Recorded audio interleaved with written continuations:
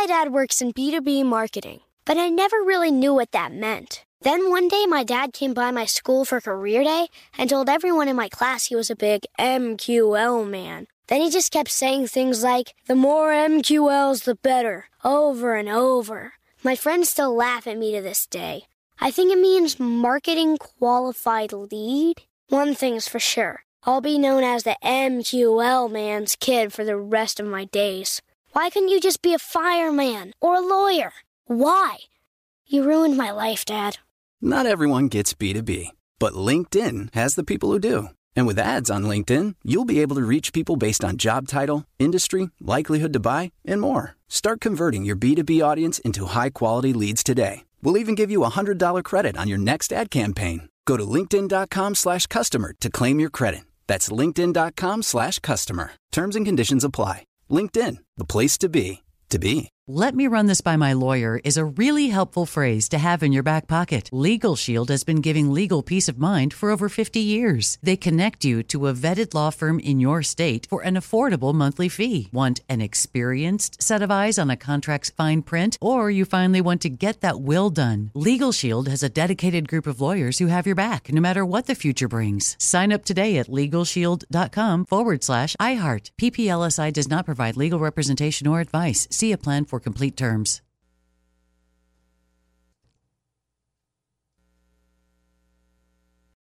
You deserve a moment to yourself every single day. And a delicious bite of a Keebler Sandies can give you that comforting pause. Take a pause from your to-do list with the melt-in-your-mouth magic of a Keebler Sandies. This magic is baked into simple shortbread cookies by Ernie and the Keebler Elves. So as life continues to fly by, make the most of your me moment. Take a pause and enjoy a Keebler Sandies. Hello and welcome to another episode of The Mark Moss Show, where we talk about, of course, the decentralized revolution, which is the way the world is breaking apart. Of course, we look at it through the lens of politics, finance, and technology, so we can bring context to what's going on in the world. If you look at them in isolation, it seems confusing. When you look at them together, it paints a very clear picture. Of course, technology changes the way the world works, changes the way we organize and communicate. And of course, the technology that's driving change is Bitcoin, the decentralized protocol that's changing the world. You know, I like to bring to you some education so you can learn to look at these situations differently, some latest breaking news, and of course, some interesting guests. You don't have to listen to me talk all the time, and that's what I got for you today. I'm sitting down with a returning guest and a good friend, James Lavish, and we are coming to you from Jackson Hole, Wyoming, where we are here for Bitcoin Ski Week. Pretty fun event. James, thanks for taking the time to sit down with me. Yeah, of course. Thanks for having me, Mark. Always good to talk to you. I know I pulled you out of those meetings over there. Anything good going on over there today? All I could say is there's a lot of signal here. I mean, it's like the exact opposite of the Fed meeting in the spring, right? Yeah. Yeah.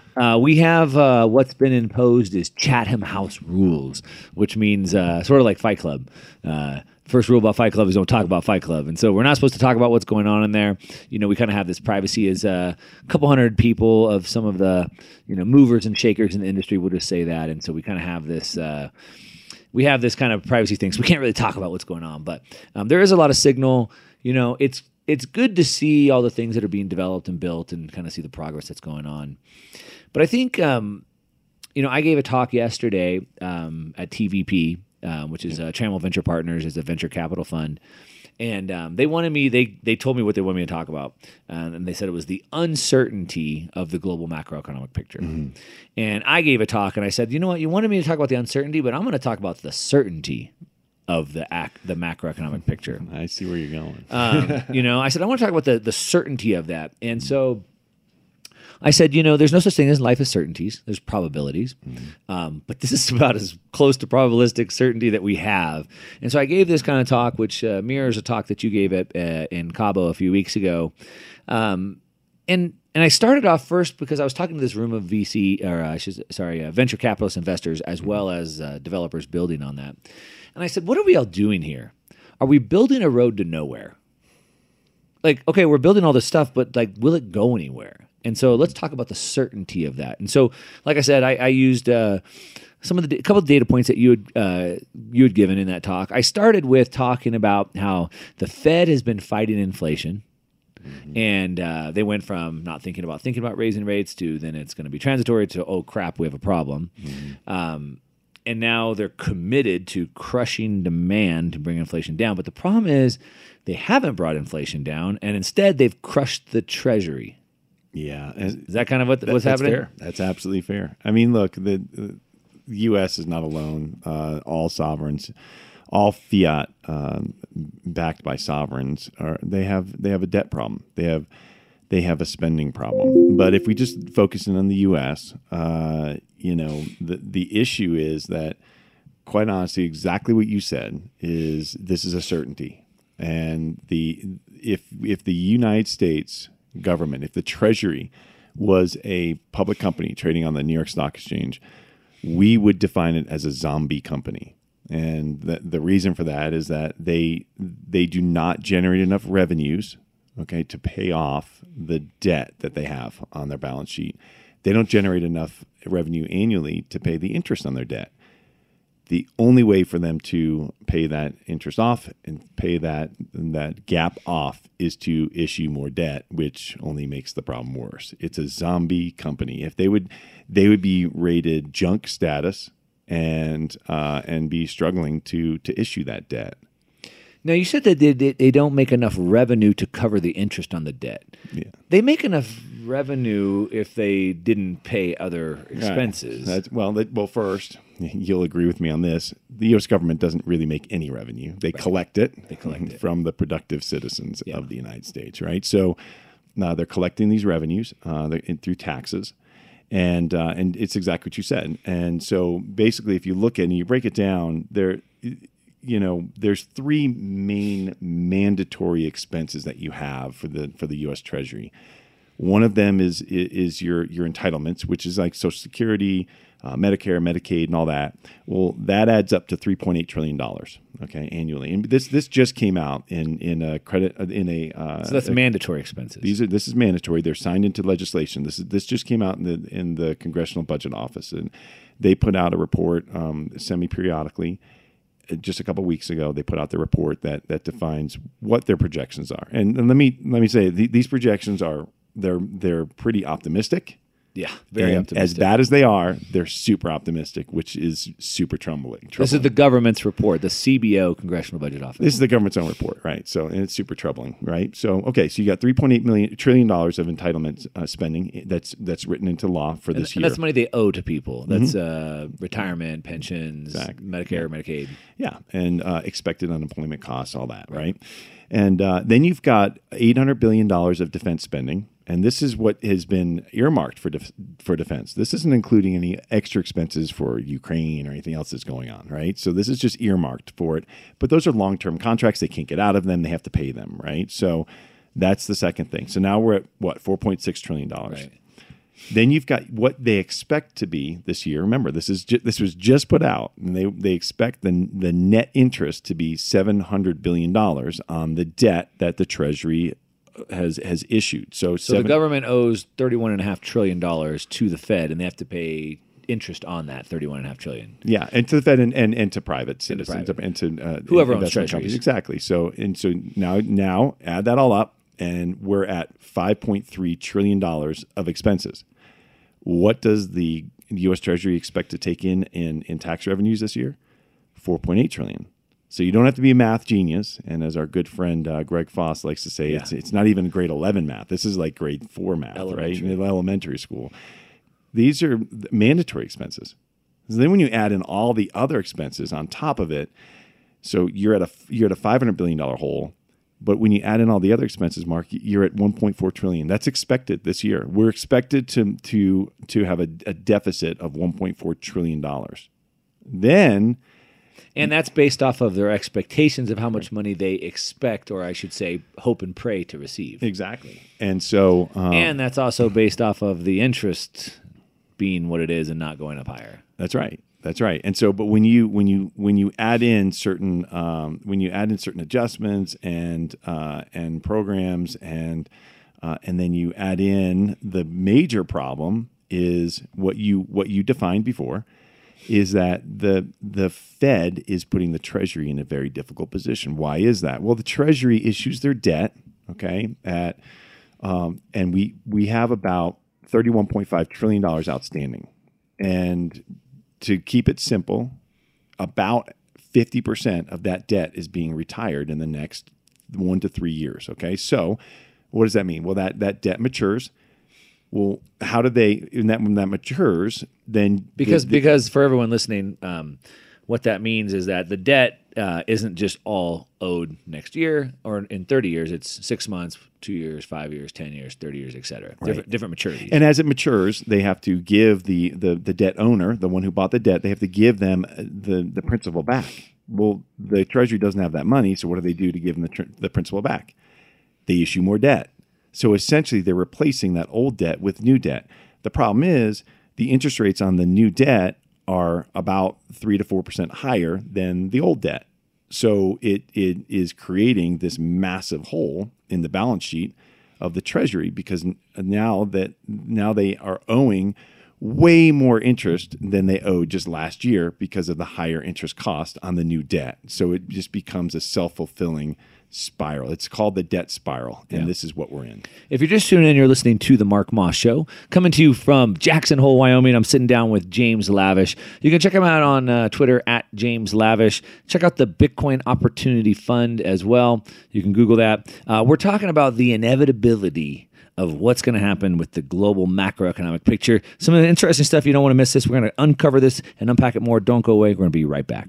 My dad works in B2B marketing, but I never really knew what that meant. Then one day my dad came by my school for career day and told everyone in my class he was a big MQL man. Then he just kept saying things like, the more MQLs, the better, over and over. My friends still laugh at me to this day. I think it means marketing qualified lead. One thing's for sure, I'll be known as the MQL man's kid for the rest of my days. Why couldn't you just be a fireman or a lawyer? Why? You ruined my life, Dad. Not everyone gets B2B, but LinkedIn has the people who do. And with ads on LinkedIn, you'll be able to reach people based on job title, industry, likelihood to buy, and more. Start converting your B2B audience into high-quality leads today. We'll even give you a $100 credit on your next ad campaign. Go to linkedin.com/customer to claim your credit. That's linkedin.com/customer. Terms and conditions apply. LinkedIn, the place to be, to be. AI might be the most important new computer technology ever. It's storming every industry, and literally billions of dollars are being invested. So buckle up. The problem is that AI needs a lot of speed and processing power. So how do you compete without costs spiraling out of control? It's time to upgrade to the next generation of the cloud, Oracle Cloud Infrastructure, or OCI. OCI is a single platform for your infrastructure, database, application development, and AI needs. OCI has 4 to 8 times the bandwidth of other clouds, offers one consistent price instead of variable regional pricing, and of course, nobody does data better than Oracle. So now you can train your AI models at twice the speed and less than half the cost of other clouds. If you want to do more and spend less like Uber, 8x8, and Databricks Mosaic, take a free test drive of OCI at oracle.com/strategic. That's oracle.com/strategic. Oracle.com/strategic. Let me run this by my lawyer is a really helpful phrase to have in your back pocket. Legal Shield has been giving legal peace of mind for over 50 years. They connect you to a vetted law firm in your state for an affordable monthly fee. Want an experienced set of eyes on a contract's fine print? Or you finally want to get that will done? Legal Shield has a dedicated group of lawyers who have your back, no matter what the future brings. Sign up today at LegalShield.com/iHeart. PPLSI does not provide legal representation or advice. See a plan for complete terms.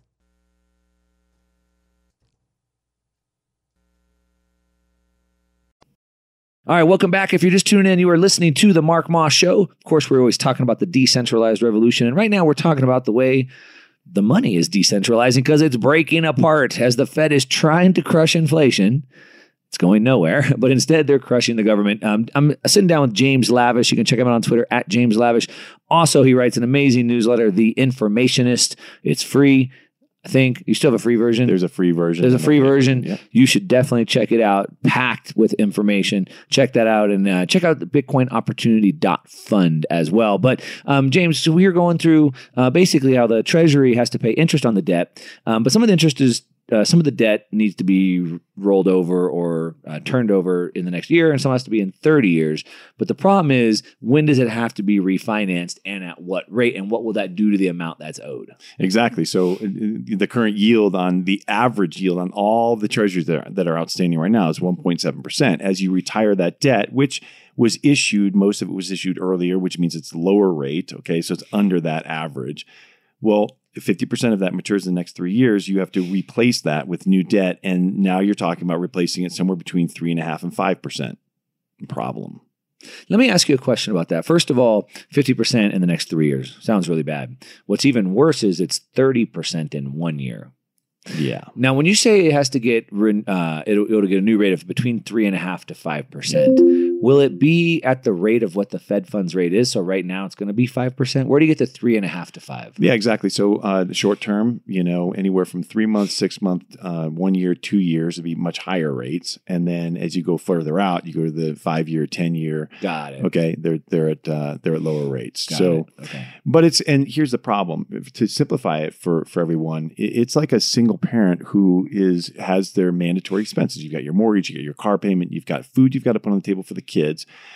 You've got to pay your energy bill. You want to keep the heat on. These are things that you have to pay, right? So if you're working 2 jobs, you don't have any more time to work, and you're just not meeting the margin, what do? Well, you take out a credit card. Mm-hmm. And it's an obvious thing, so you take out the credit card and you start charging food and some gas and other expenses on your credit card. And let's say hypothetically you get like this introductory low interest rate. Right. And then the low interest rate goes away, and suddenly it spikes up from 0% or 5% up to you're 17, 18, 22, 28%. Right. Okay. So, and then eventually your interest payments on that credit card are so big that now you've maxed out that credit card, and what do you have to do? You take out another credit card, and it happens. And then you take out another credit card. The problem is, as you take out more and more credit cards, your credit score goes down. The interest rate on all those credit cards goes up. The problem becomes worse, and that's the debt spiral. That's simply what we're doing in the United States. Now, I'm not saying that the United States is going to go, it's going to go bankrupt, and it is bankrupt, but it's not going to disappear. The default. It's not going to default. Yeah, it's not going to default. It wouldn't default because we can print our own money and we can buy our own bonds, and that's the inevitability. And that's the inevitability. So that's the point, right? So I saw President Biden or whoever writes his tweets, I think it was yesterday, said, the U.S. has never defaulted on its debt. Let me be clear. We're not going to default. We're going to get this debt ceiling raised or whatever. Something to that effect. I don't remember exactly. And I was going to reply to it. Actually, I might still have it saved in my drafts. But I was like, someone should probably tell him. Maybe someone should tell him that we have defaulted. Yeah, that's what I was going to say. Like, hey, someone should probably tell him, like, we've already actually defaulted. Like, if you have to take on more debt to pay old debt, like, I thought that was like a Ponzi or something. You kind of like that. Yeah. So, it's pretty simple. You operate in a deficit. You issue debt to cover that deficit at higher interest rates, causing larger deficits, leading to more debt, leading to higher interest payments, leading to larger deficits, and then more debt. It's just a spiral you can't get out of. And that's where we are. So to frame this up, the inflation got out of control. So the Fed decided to jack the rates higher and faster than time in history. They've done that, and they haven't really had much of an effect on inflation. No. But with the interest rates going up so high, they have caused the Treasury to pay more interest on the debt, which they can't afford to do. On top of that, and I don't think you talked about this yet, or maybe, but on top of that, by what they're trying to do is crush demand. What they've done is trying to crush demand and make people poor, and they've done a pretty good job with that. And when people are poor, then they don't spend as much, which means there's not as much tax income coming into the Treasury. Right. And that's exactly right. So as we're seeing some indicators, and they're kind of mixed, but if you tighten credit enough, you will run into an issue where you're going to go into a recession. It means that your productivity contracts, which means that the revenues generated for the companies contract, and the multiples on those securities that trade in the stock market contract. Everything just feeds on itself. And so it just equals less tax revenue for the government. Okay. So again, like, what are their choices? What can they do? They're trying to get inflation down because they can't let it get out of control. Because if inflation's out of control, then what sane investor is going to buy a bond that's based in a currency that's deflating inflating, meaning it's debasing in perpetuity and at a rate that it just doesn't make sense. It's called a negative interest rate, a negative real rate. So, but what are their choices? Like, what are the government's choices, right? So you can either have austerity. Yeah. Which means live on a budget, live within your means. Right. So you can cut programs, you can cut spending, you can cut government spending. That's political suicide. Neither party is going to do that. Both parties are going to try to get the other one to do it. It's a trick, No one's ever going to be elected running on a campaign to take money away from people. Correct. And or you could raise taxes. Yep. Also not politically. There's only so high you can go. Exactly. And if 50% about it, and then the people revolt. People revolt, and it actually ultimately worsens it lowers GDP. It impacts your productivity negatively, and so you get the same result. Yeah. You're going to have lower tax revenue, or there's a third option is issue more debt, which is the obvious one, which is what we've been doing. Debasement. But that's the fourth option. Oh, right. So the fourth option is to one is the default. Right. Or you're not going to default. Right. You're not going to default. You're going to issue more debt. Okay. Right. So, and then one derivative from that is your point is debasement, which is allow inflation to run hotter than they admit to. Imagine that. CPI, we've seen how the CPI has been, you've done videos about this, how the CPI is manipulated, how they're kind of lying about how much, they just changed the way they calculated it. They're kind of hiding how much. But the point is that it allows them to generate a GDP, generate revenue that the government can collect taxes on. That's at a higher. It's just more dollars, right? Because it's inflated, and then they pay down old debt. That debt that they're paying down, they're paying down old debt with cheaper dollars. Yeah. So it's called debasement. And it's called inflating away the debt. And they're going to do this for as long as they possibly can. And that's the point that why this all matters is that money is being taken out of people's pockets every day in order to keep this Ponzi going, period. Yeah. Why does it matter? That's like always a question I try and come back to. And to me, why it matters is trying to get the direction right. Because I think if we zoom out, we'll figure that out. Man, there's so much to dig into. I can't wait to dig in more. If you're just tuning in, you're listening to The Mark Moss Show. I'm sitting down with James Lavish. Check him out on Twitter at James Lavish, and check out BitcoinOpportunity.fund for more info there as well. I want to dig into some of the constraints and the walls that we're going to hit. We're already seeing that. A whole lot to unpack. We're going to be back with more in a minute. Don't go away. We'll be right back. "Let me just run this by my lawyer" is a really helpful phrase to have in your back pocket.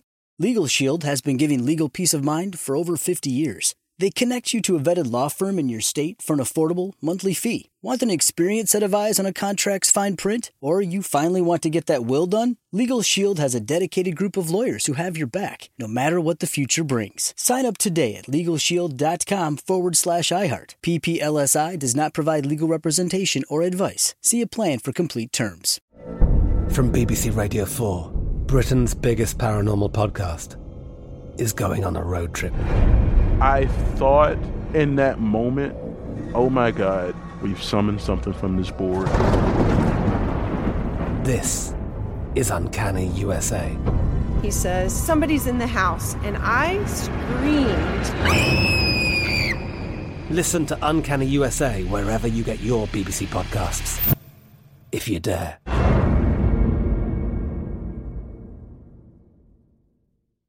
Are you tired of your scented cleaning products smelling and cleaning like meh? Then it's time for an upgrade with the power of Clorox Scentiva. With an uplifting scent that smells like coconut, Clorox Scentiva gives you powerful clean like Clorox, but a feeling like being transported to a tropical island retreat. Imagine putting your phone on Do Not Disturb, tuning out all the constant, just the feeling of warm sand in between your toes and a fruity drink in your hand. The ones with the little umbrella. Refresh your home to feel like an all-inclusive vacation by getting Clorox Scentiva. Also available in grapefruit and lavender scents at a nearby retail store. All right, welcome back. If you're just tuning in, you are listening to The Mark Moss Show. I'm sitting down with James Lavish, and we are talking about the certainty. In life, there's no such thing as certainties. There's probabilities, but the probability is very high that we know which direction we're going, and we're talking about that. As we break this down, just kind of think about, like, we're trying to think about the direction things are going. So this doesn't tell us what's going to happen next week or next month, but I feel pretty good about what is going to happen over the next 5 years, right? And so the longer you zoom out, I think the clearer the picture gets. And so we want to be right directionally. So just kind of think about that. And I think it's also one reason why you see, even though Jerome Powell keeps going, hey, markets, you don't understand. Pain, pain, pain. We're going to crush you. We're going to come down. But the markets are like, yeah, right. We know where that limit is. And so every time inflation comes in hotter than they expected it to, it's more sticky than they wanted, the unemployment rate is staying low, wages are staying high, all these things, all the people on TV are like, well, higher. They got to hike higher, higher, higher for longer. Higher. It's like this parrot, right? Higher, higher, higher. But like, how high and how long can it really go? That's right. I mean, if they can, there's a lot of calls that have been going around over the last number of months, and you hear Chairman Powell talk about, he's kind of invoking the Volcker era, and he's going to be Volcker. Like he's kind of wants to embody that. Wants to be seen as the hawk that tamed inflation. And the reality is, that was at a time where debt to GDP was a fraction of what it is now, right? So what does that mean? That means that our debt was 30% of our GDP. Now it's 130%. So he literally cannot do that without destroying the treasury. We would have to debase so rapidly. We would have to print so much. He can't do that because of exactly what we just said. If you raise rates to 10% or 12% or 15%, there's no way you could get to 20%. It's just not. It's mathematically.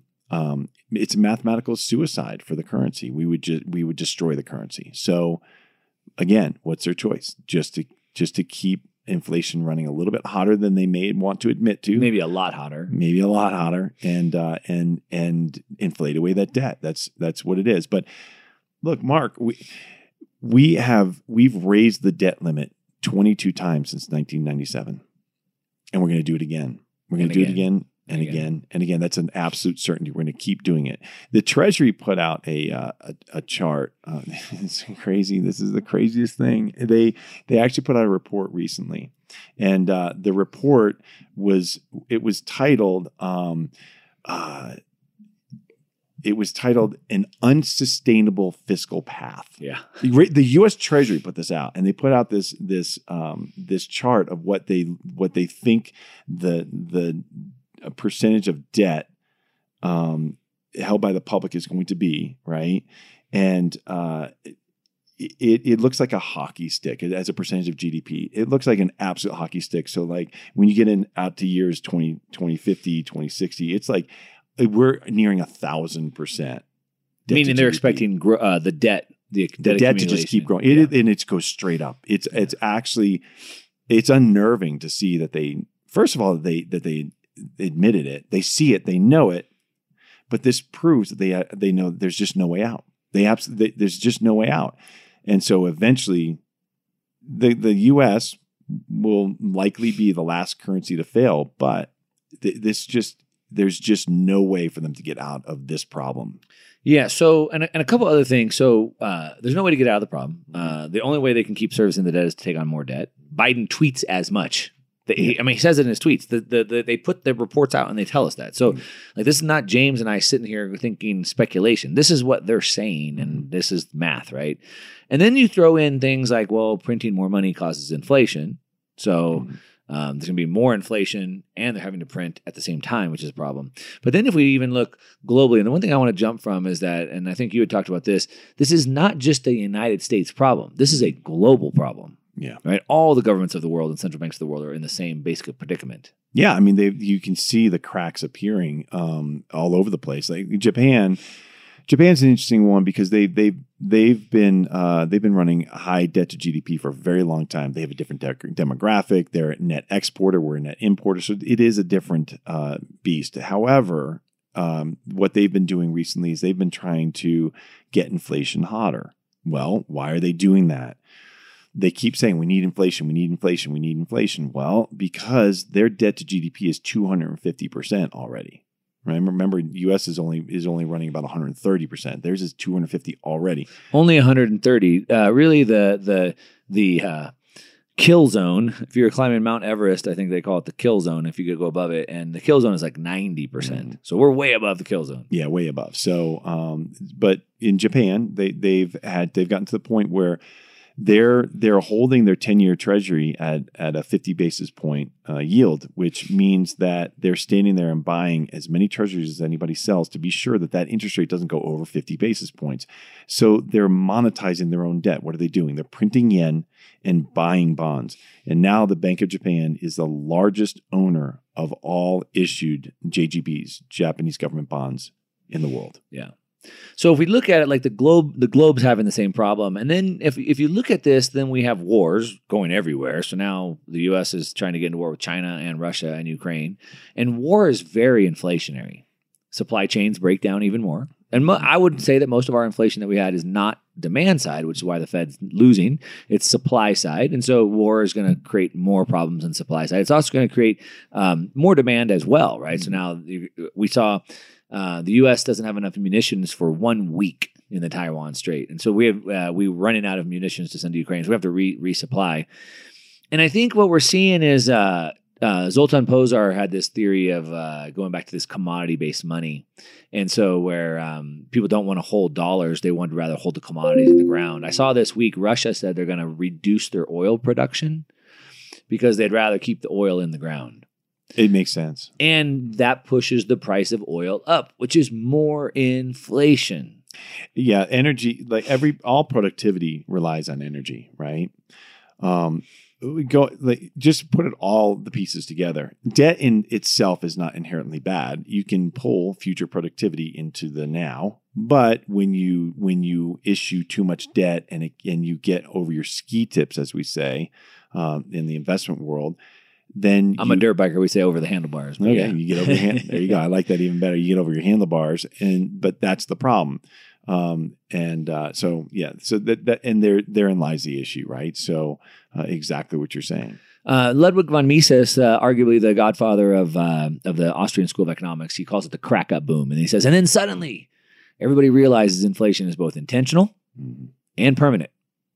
And then nobody wants it. And so they're quickly trying to exchange it for goods and services as fast as they can. And that leads to this hyperinflationary boom. And so I think we're seeing that, back to Russia, they'd rather keep the oil in the ground. Central banks bought the most gold on record last year. So over the last couple of years, they've been buying more than since 1971. No, now they bought the most on record. General Motors invested $650 million in a U.S. lithium mine. They'd rather have the lithium in the ground than the money. Volvo did. LG did. And so this is like a really, really, really strong trend that's happening.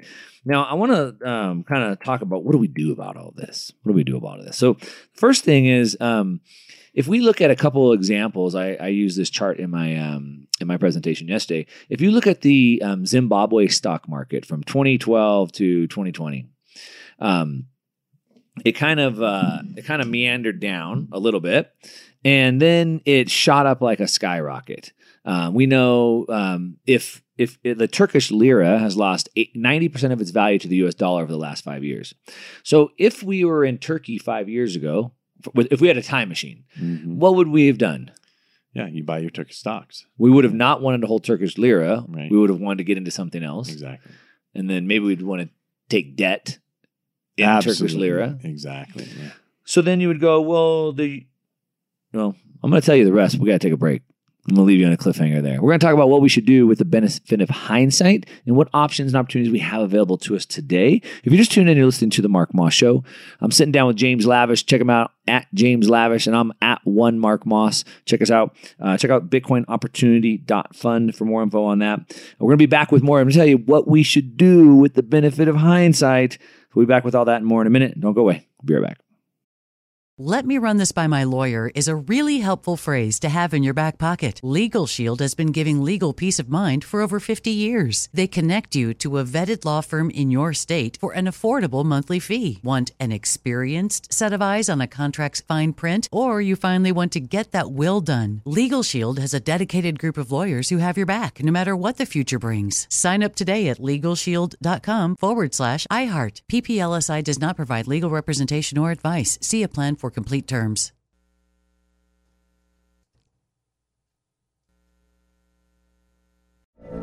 From BBC Radio 4, Britain's biggest paranormal podcast is going on a road trip. I thought in that moment, oh my God, we've summoned something from this board. This is Uncanny USA. He says, somebody's in the house, and I screamed. Listen to Uncanny USA wherever you get your BBC podcasts, if you dare.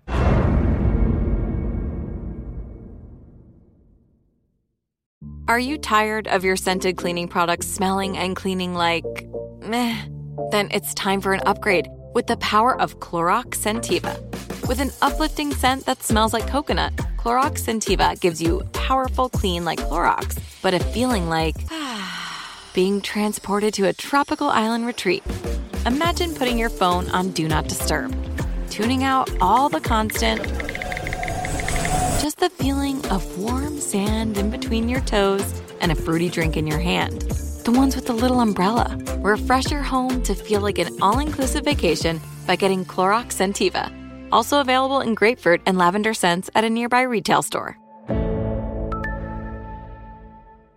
All right, welcome back. If you just tuned in, you're listening to The Mark Moss Show, and you have missed a lot. So you better go back and listen to it on the podcast. Just search Mark Moss Show on your favorite podcast player, or go to the Market Disruptors YouTube channel, and you can check them out over there. I'm sitting down with James Lavish, and we're talking about the inevitability of the global financial system, the United States and every other government. And I was making the case, what we want to do is we want to look at other experiences where we were in a similar time frame, or other time frames where we were in a similar experience, and what we would have done with the benefit of hindsight.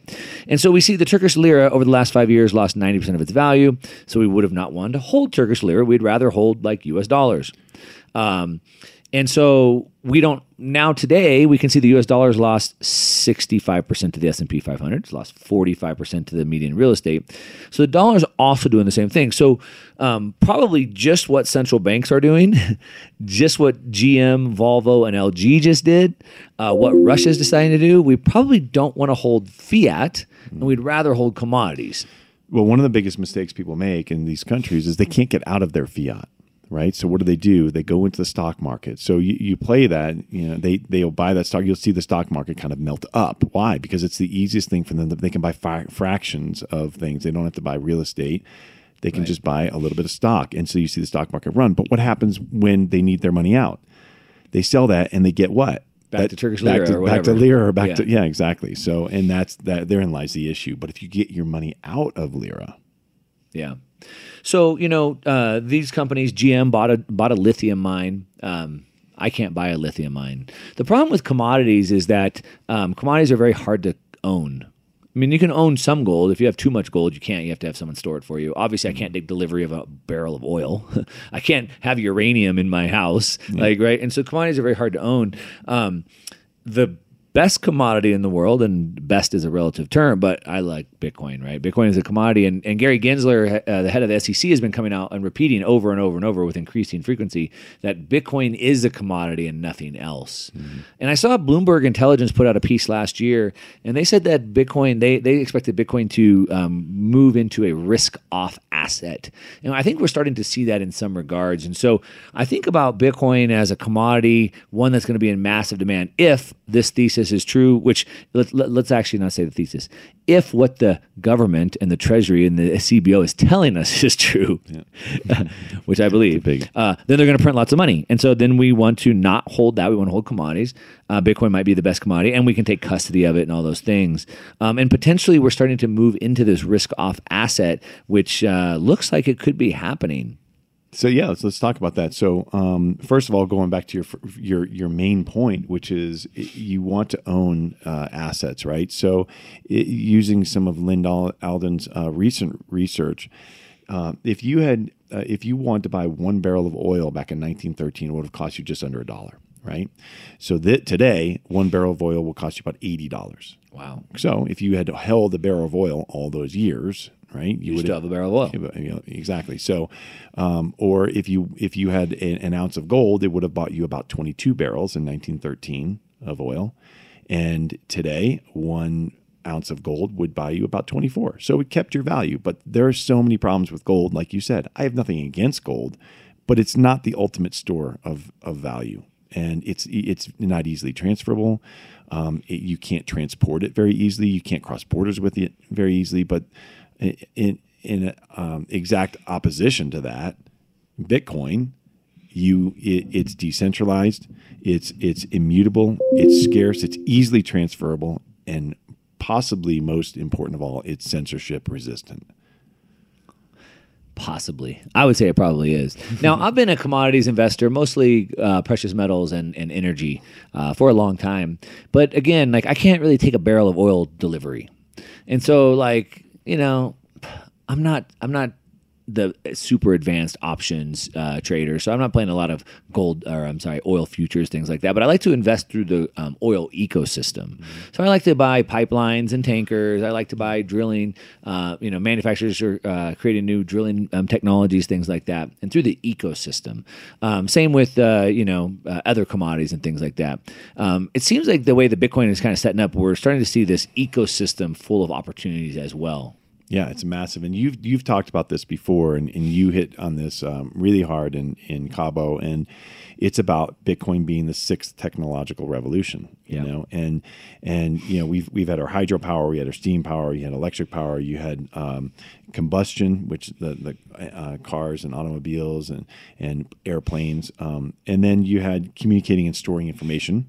You had the microchips. You had Intel, Microsoft software, the FANGs, Facebook, FANGs, Apple, exactly, Netflix, and all, Google, and the internet, and the internet. And now with Bitcoin, you have something that communicates and stores value, and that's the revolution that will create all of and will disrupt. It will disrupt and create new areas and industries and sectors, and so. Like you're saying, you invest not just in oil and not just in Bitcoin, but you invest in oil drillers, oil services, tankers, anything that's around that business, and you diversify your investment, and you can do the exact same thing in Bitcoin. Yeah. There's so many opportunities that are popping up. So I know, something I've been working with you on, and a couple other people. You mentioned Greg Foss earlier, Greg Foss and Laura Lepard and Corey Clipston, David Foley. We're working on kind of trying to take advantage of opportunities that have been created based off of where we're at in the market cycle, things like that. You want to talk about ways that maybe there's ways to get opportunities in the Bitcoin space that you're kind of thinking about or focusing on? Yeah, I mean, this last year, Mark, we've seen a tremendous amount, as you and I have talked about quite a bit. We've seen a tremendous amount of damage done to the cryptocurrency world because of market cycles. But there was some nefarious activity. Yeah, there was bad or no risk management. And that's bled into the Bitcoin ecosystem just purely through contagion, right? So whether it's in finance or payment solutions or social apps or wallets or node software, whatever it may, Lightning Network, whatever it may be, there are these startup companies that are starting to build out all of these disruptive technologies off of that Bitcoin-based layer that have gotten themselves into financial trouble, and they're called distressed companies. And some of these are great companies. They just again got over their handlebars, and now they're in need of cash. They're trying to raise their next round of capital, whether it's a Series B or whatever it may be, or there's some distressed miners that are publicly traded, some are privately traded. There's just a lot of opportunity in the space, and there are ways that we can, and that's why we started this whole fund. We literally started this Bitcoin Opportunity Fund in order to not just not just take advantage of these opportunities, but to help these companies that we believe in that need capital and will be vital going forward. And it's just, you're in that cycle right now, and the timing is right. So, yeah, the saying is, and you've all heard it, I mean, there's variations of it: buy when there's blood in the street, and buy when people are, sell when people are greedy, buy when people are fearful. The problem is when you see that there's a Black Friday sale, you're willing to wait in line all night to go get that discount, right? People get trampled. Literally, people get trampled and die trying to get a discount. But yet when on a TV, on a TV, right? But when financial assets go on sale, people tend to be afraid. So think about that. If you're interested in learning more about the Bitcoin Opportunity Fund, check out bitcoinopportunity.fund. You can check that out. You can request more information if you want to check it out. But either way, think about what Bitcoin is going to do in this type of environment of what I would call almost certainty, when the government, the Fed, the CBO, the Treasury tells us what is coming next, and that is lots of money printing and debasement. And you better figure out what type of lifeboat you want to be in when this inflation tide comes to wipe everybody out. I know which boat I'm in. I'm in the Bitcoin boat. I'm in the Bitcoin ecosystem boat. So check that out. Check out at James Lavish. Follow him. Check out his information, his newsletter. Of course, I am at one Mark Moss. If you missed any of this, you better go listen to the whole thing. You can check it out on the podcast. Just search the Mark Moss Show on any of your favorite podcast players. You can check it out on YouTube, also at the Market Disruptors channel. And that's what we got. Thanks so much for listening today. Get on that lifeboat. Until next time. Thanks for having me, Mark. "Let me just run this by my lawyer" is a really helpful phrase to have in your back pocket. Legal Shield has been giving legal peace of mind for over 50 years. They connect you to a vetted law firm in your state for an affordable monthly fee. Want an experienced set of eyes on a contract's fine print? Or you finally want to get that will done? Legal Shield has a dedicated group of lawyers who have your back, no matter what the future brings. Sign up today at LegalShield.com/iHeart. PPLSI does not provide legal representation or advice. See a plan for complete terms. From BBC Radio 4, Britain's biggest paranormal podcast is going on a road trip. I thought in that moment, oh my God, we've summoned something from this board. This is Uncanny USA. He says, somebody's in the house, and I screamed. Listen to Uncanny USA wherever you get your BBC podcasts, if you dare.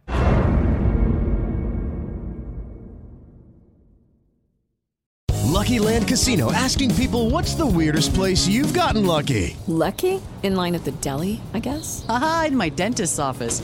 More than once, actually. Do I have to say? Yes, you do. In the car before my kids' PTA meeting. Really? Yes. Excuse me, what's the weirdest place you've gotten lucky? I never win and tell. Well, there you have it. You can get lucky anywhere, playing at LuckyLandSlots.com. Play for free right now. Are you feeling lucky? No purchase necessary. Void where prohibited by law. 18+. Terms and conditions apply. See website for details.